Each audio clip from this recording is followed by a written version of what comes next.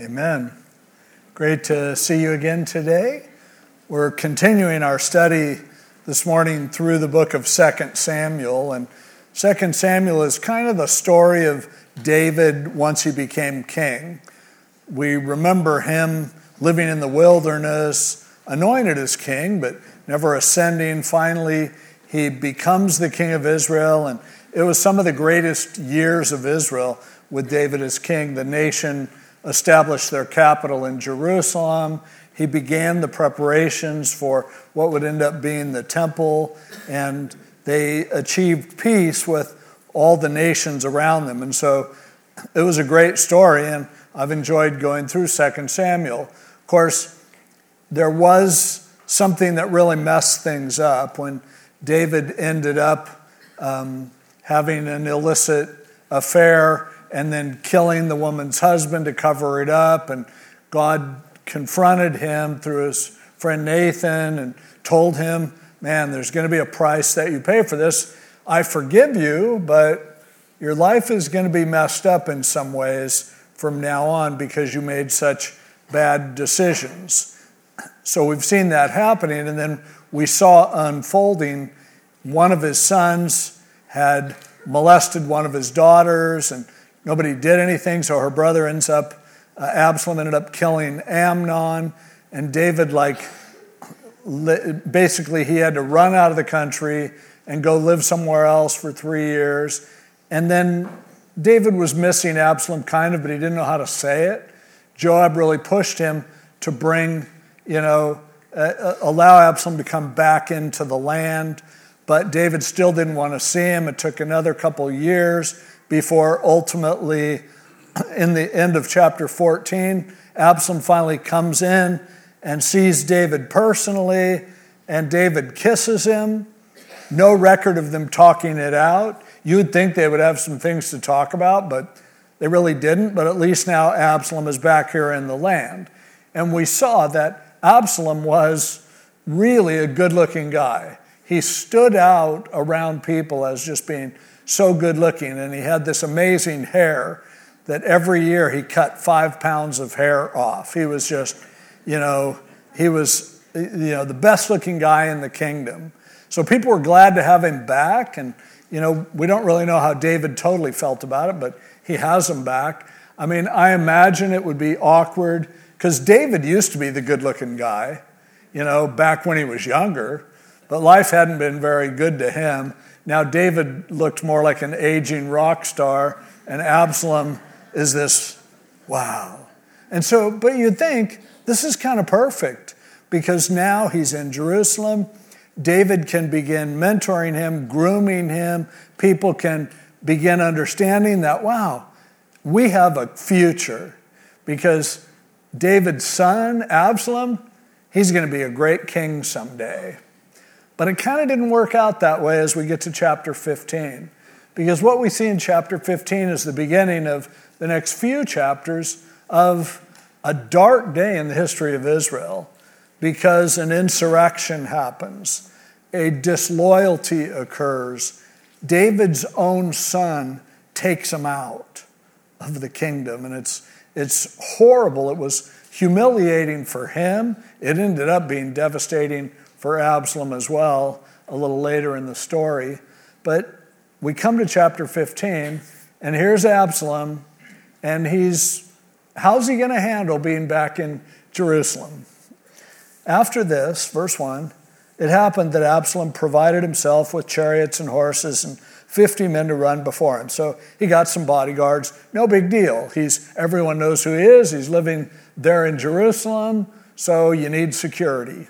So he does. Now, Absalom, though, would rise early and stand beside the way to the gate. So when people were coming to Jerusalem, he would meet them at the outskirts. See, the reason that people who lived all over the place would come to Jerusalem quite often would be they had basically some legal dispute or something like that. And so David had judges who were in a position to be able to hear these cases. And if it was a really tricky case, then it could actually go right to David himself. We've already seen that happen on a couple of occasions in 2 Samuel. So Absalom positioned himself right where everybody would come into town. And he was so friendly. And so whenever there was somebody who had a lawsuit, they were coming to the king for a decision, Absalom would call to him and say, hey, what city are you from? It's like a great opening line. Hey, where are you from? And they would tell him, and Absalom would say, look, your case is good and right, verse 3, but there's no deputy of the king to hear you. He's like, you have a great cause, but I just really don't know if these bozos can actually be of help. I hope for the best. Let me know how it goes. But unfortunately, he goes on to say, oh, that I were made judge in the land, and everyone who has any suit or cause would come to me. Then I would give him justice. He goes, I don't really work for my dad yet, but man, if I was, I could fix this for you. But I can't, so sorry. And he'd send them on, but it says whenever somebody came near to bow down to him, verse 5, he would put out his hand and take him and kiss him. He's a politician. He's a glad hander. He's like, oh, so where are you from? Oh, what's your problem? Oh, too bad. Bummer that there's nobody like me who could fix it, but I'm your friend. I like you. After my dad messes you up, come back here and I'll hug you and we'll talk about it. In this manner, verse 6, Absalom acted toward all Israel who came to the king for judgment. So Absalom stole the hearts of the men of Israel. Whoa. It doesn't even say that he intended this. Who knows? Maybe Absalom's just trying to help people. Maybe he's bored and he doesn't have enough to do. But the result of his personality was that people began to really like him. David, they didn't really know David. They got shuffled off to some of his bureaucrats and, maybe they got help, maybe they didn't. But people are like, I like that Absalom. That's a guy that I can really warm up to. I came a second time and he actually remembered my name.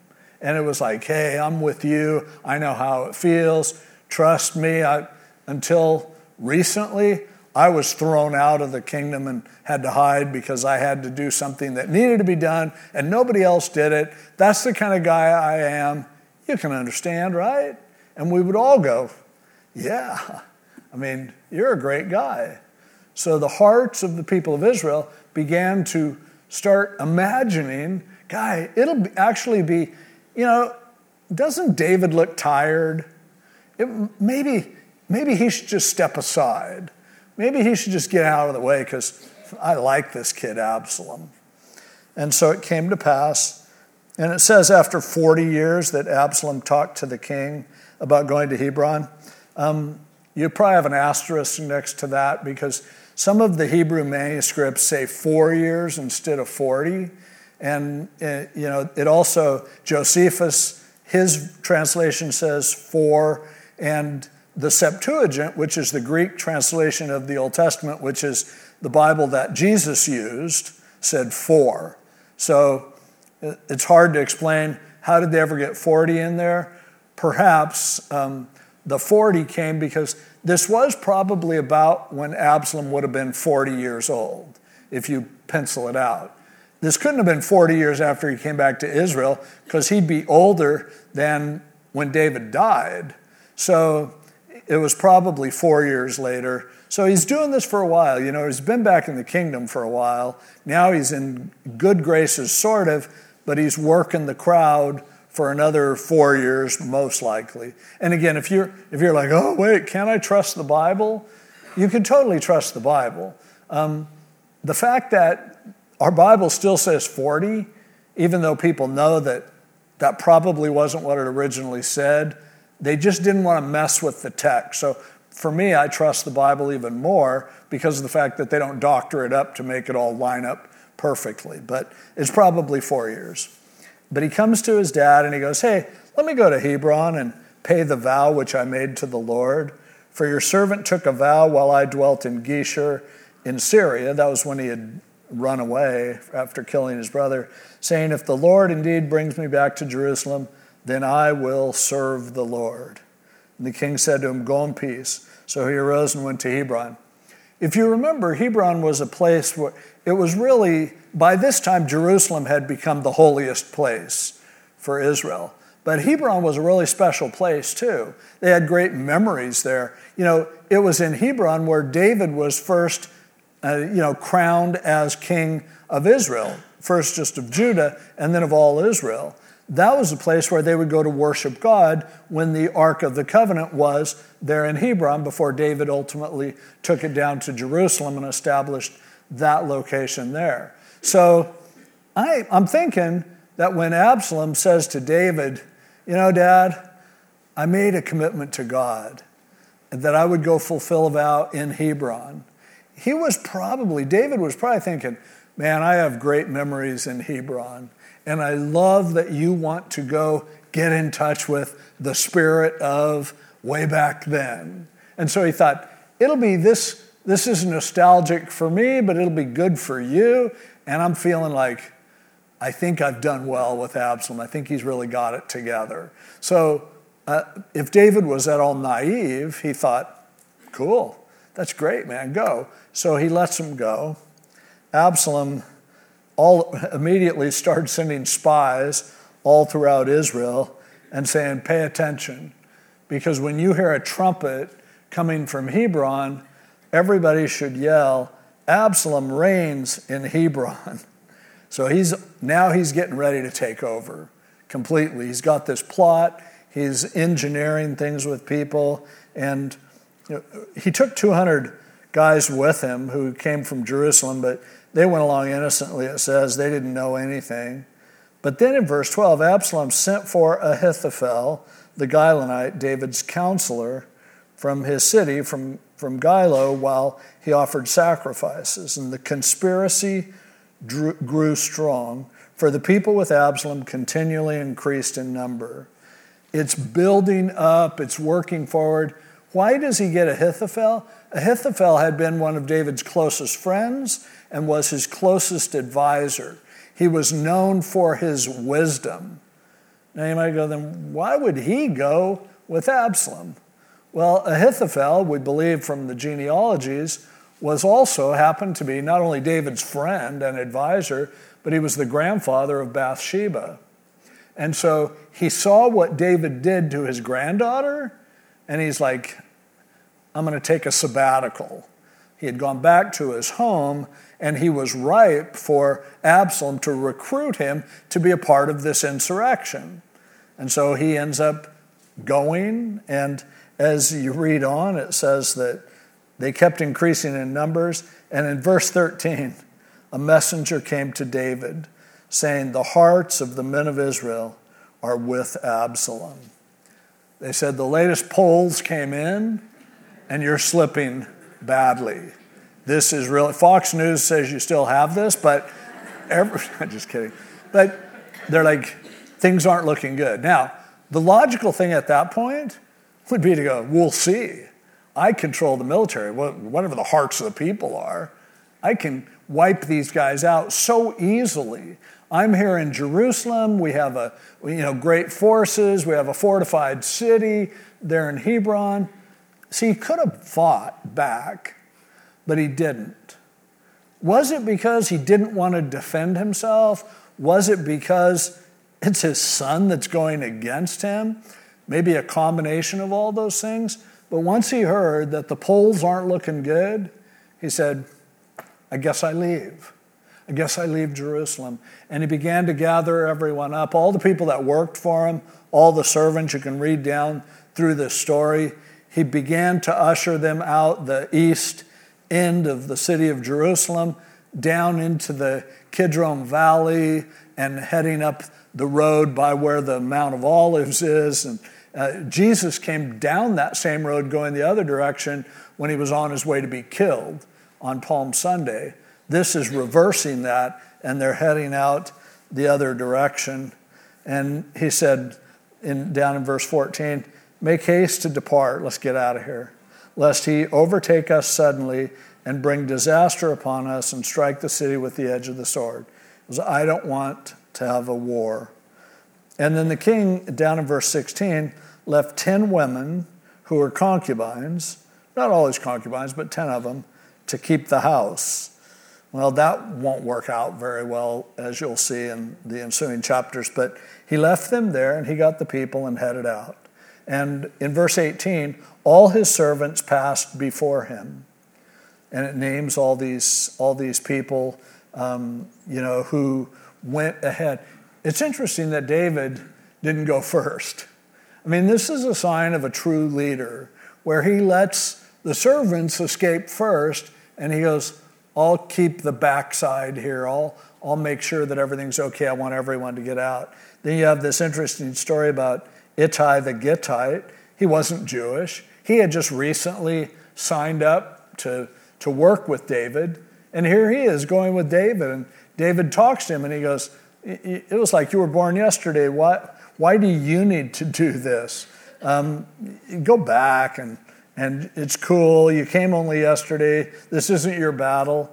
But Ittai in verse 21 said, as the Lord lives and as my Lord the King lives, surely in whatever place my Lord the King shall be, whether in death or life, even there also your servant will be. Loyalty and longevity aren't the same thing. They don't equate. So this guy was a newcomer, but he was more loyal than some of the people who had been, like an Ahithophel, who had been with David for a long time. So David said, okay, fine. You can go with us. And then in verse 23, all the country wept with a loud voice, and all the people crossed over. This was heartbreaking, devastating. The king himself finally crossed over the brook Kidron, and all the people crossed over toward the way of the wilderness. And then Zadok and the priests came carrying the Ark of the Covenant. They're like, David's still the one that God has anointed. So we're not staying here for when the movie star looking guy takes over. We're with David. And so they're carrying the Ark of the Covenant. And David said, no, guys, go back. Go back to Jerusalem and stay there. And you can read this. It's pretty touching where, he says, if God wants to bring me back, I'll come back. But if this is something that God's doing, you guys need to be there. If you hear anything, you can get a message to me still. But I don't want, this is kind of his separation of church and state thing. Once before, in their history, Israel had brought the Ark of the Covenant to the battle as a good luck charm. And they had to learn a devastating, truth from that war is war and faith is faith. And when you blur them too much, it can make a mess. And so he goes, you know what? You guys are the ones who are worshiping God. Stay where you are. We'll go this way. And if God brings me back, awesome. But there's no reason for you to sacrifice the ark. We've lost it before. So he said, take it back into the city and so on. And then there was the Zadok, who was the priest. He goes, get back in the city with your sons. See, I will wait in the plains of the wilderness, verse 28, until word comes from you to inform me. He goes, let me know when the coast is clear. So they carried the ark back to Jerusalem. David went up by the ascent of the Mount of Olives and wept as he went. I can't help but imagine David leaving this city that he loved, walking up this road, weeping, and thinking of later when Jesus would come down that road, and then before crossing over, he would look at Jerusalem and weep and say, oh, Jerusalem, Jerusalem, you killed the prophets, how I long to gather you as a hen gathers her chicks, but you would not. He's like, his heart was, oh, my heart's broken for Jerusalem. That's David also. And then when he heard about Ahithophel being into it, he goes, well, it's heartbreaking, but I pray that God will turn the counsel of Ahithophel into foolishness. Later in Psalm 55, David wrote about being stabbed in the back by Ahithophel, and he talked about him, and he said, it's not like an enemy stabbed me in the back. You were my friend. We used to sit together. We used to worship God together. There was a closeness that we had. And for you to hurt me like this is devastating. So his heart's broken. But then in verse 32, when he came to the top of the mountain, which is not a mountain, it's a little hill, where he worshiped God. At that point, there was this guy, Hushai, who came. Hushai was a really smart guy. And he's like, I'm with you. And if you read on, David goes, you know what? They need some smart guys in Jerusalem. Maybe Absalom will listen to you instead of Ahithophel, because Ahithophel has this bias. But why don't you go back and do that? Plus, you can keep me posted as to how things are going. And so Hushai, David's friend, verse 37, went into the city, and Absalom came into Jerusalem. And we'll continue to read the story as we go through the next couple chapters. But this division, this insurrection, there hadn't been any time in the life of David when everything was on the table, when devastation was like, this is it. It is falling apart. The idea of David leaving Jerusalem to head off east into the wilderness, man, the wilderness is where it started for him. And now his son has gone to where he was anointed as king, and then his son now has chased him out of the city. And Absalom's probably feeling pretty good. People are, I'm sure, yay.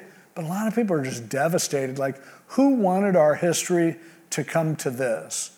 So it's a dark, dark day in history, and there's no way you can clean it up and make it otherwise. However, as everything in the Bible is there to teach us a lesson, there are important lessons for us to learn as we look at this story. And I want to caution you against the kind of, easy, cheap thinking that would just go, okay, I look at it, obviously. There's a good guy, David. There's a bad guy, Absalom. Bad guy's coming in, chases out the good guy. That guy's humble, and he'll end up coming back anyway. I know the end of the story, and so it's okay. See, the easy way to understand life and the easy way to understand history is to decide who are the good guys and who are the bad guys. It's why our world, by the way, is so divided nowadays. Because I know there are people who totally disagree with me on certain things. And I know why. It's because they're idiots. And it's because they're evil. And I look for every evidence to prove that.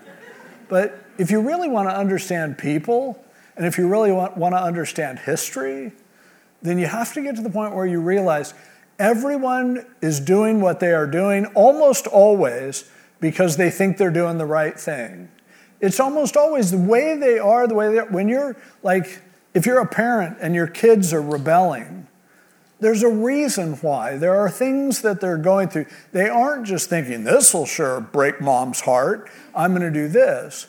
But there's a thought process that's going on where what they are doing at that moment just makes perfectly good sense. And I remember the story that Pastor Chuck used to tell about when he was a kid and he decided to surprise his parents by painting the garage red while they were gone. And then when he got home, his dad was all mad and his mom goes, wait, well, Chuck, what were you thinking? He was thinking, it's going to look so good and my parents are going to be so proud. And he goes, that was what my heart was. So he said, I always kept that story. And then he goes, years later when Brian and Cheryl's son, Char, he ended up like painting their house with something. And they were so mad. And Chuck goes, no, wait. He goes, Charlo, what were you thinking when you did that? And Charlo goes, I was thinking, man, my parents are going to be mad, but this is fun. So it's not always a high and mighty thing, but at the same time, it is, people's opinions are more nuanced. They think what they think for reasons. And anytime you look at a situation and like this and go, Absalom was just bad. He was evil. He was just a complete jerk. David was a good, righteous person, then you're oversimplifying the story.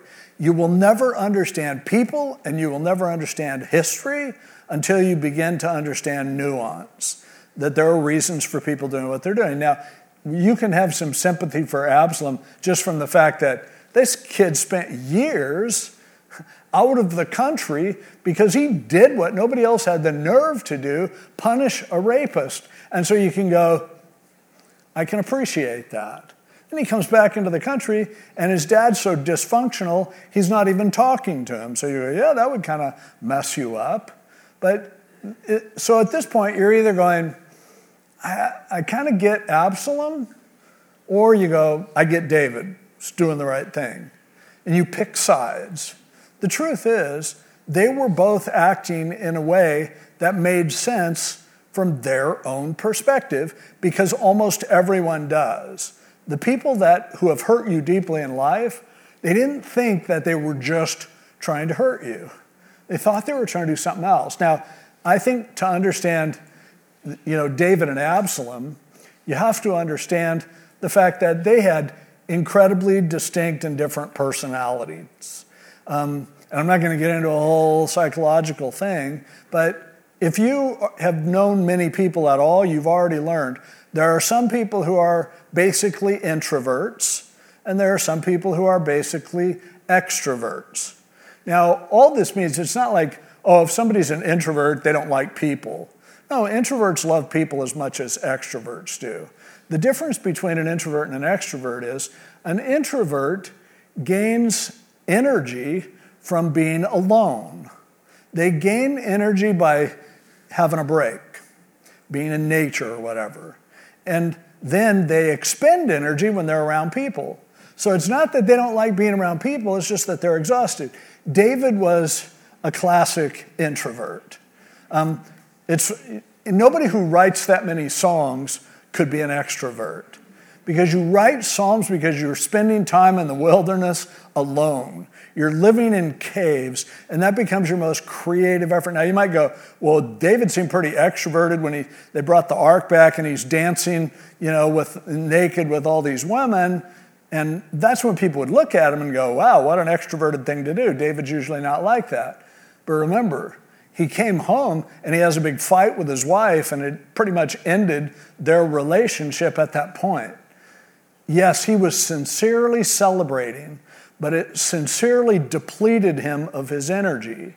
And as a result, it had effects. So David is the classic introvert, and most great leaders are introverts, and certainly almost all artists are introverts. Again, doesn't mean they don't like people. It just means that when they're around people, it takes a lot out of them. Now, Absalom is a classic extrovert. He was energized by being around people. And you can tell the difference between this. If you go to a party with somebody else, and you both enjoy the party, but you go home and you're exhausted, and the other person comes home and they're like, wow, what do I do now? We should do this more often. We should do this again. Then that's a classic introvert, extrovert kind of mentality. An awful lot of marriages are, including my own, are an introvert married to an extrovert. It makes a pretty good balance a lot of times. But what it takes to have vision for a nation, what it takes to hear from God, what it takes to have the patience to actually design something, and this is true in industry, this is true certainly in the spiritual realm, it's why Jesus was clearly an introvert. He loved people so much that he died for them, but what was he doing every chance he got away by himself. It's like he was depleted from giving. Now, some of the other people were more extroverts, like a Peter, and he's like, what do we do next? Where are we going now? Oh, you're walking on the water? I'm doing it too. There are differences. So, whether you agree with that or not, consider this. David was a guy who, an introvert isn't very good at forming deep relationships, especially with extroverts. An introvert can have good relationships with other introverts. I saw a meme the other day that said, we're starting a new club for introverts. We haven't met yet. But so if David, introverts are made to feel, especially with an extrovert, who like, look at Absalom, man, this guy's great with people. David's not great with people. He never was. It's partly what got him into messes most of the time. That he didn't have, like, let's talk over, maybe I should discuss this with somebody. Didn't have anybody to discuss things with because that wasn't who he was. But you see him as a dad feeling like, man, I'm sure I should say something, but it's just kind of not in my nature to go get in somebody's face and argue with them, and I don't, So an introvert will sometimes just go, I'm just going to let these things go and hope nobody notices me standing here in the shadows. An extrovert is like, he's working the room. And it isn't that Absalom was devious or pretending to like people. He probably genuinely cared about people. He probably really thought what this nation needs is somebody who has some personality. And I got the looks, I got the personality, people like me. Hey, this could work out really well. All we need to do is get the old guy out of the way. And so that's kind of what happened. And I think you also can't blame the children of Israel for a lot of them following the extrovert. Most people would rather follow an extrovert, even though an extrovert will never lead you anywhere, generally. But it'll sure be fun as you're going along the way. The parties will be awesome.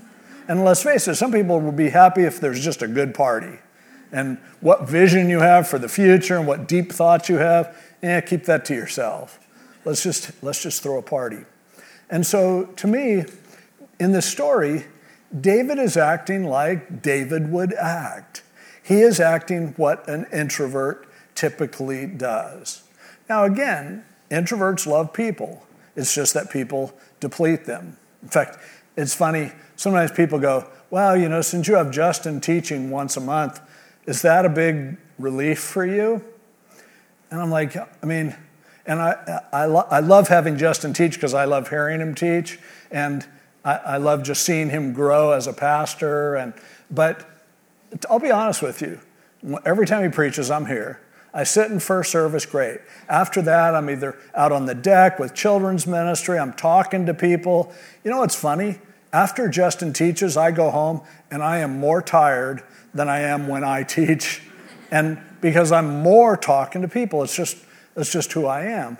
That's who David was. And so if somebody wants to take advantage of somebody like that, if you're going to have an insurrection, that's a good way to do it.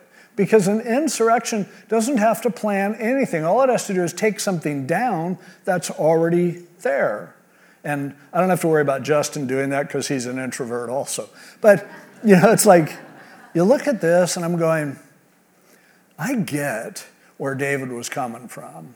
And I get where Absalom was coming from. And sometimes these things just happen.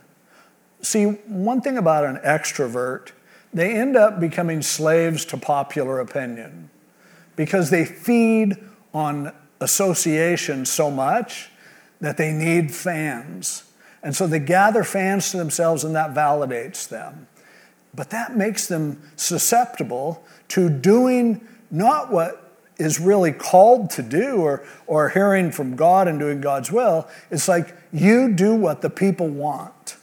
And as an extrovert, that's a natural thing to do. But it's also a disastrous thing to do because now you are trying to decide as a leader what happens based on what the people want.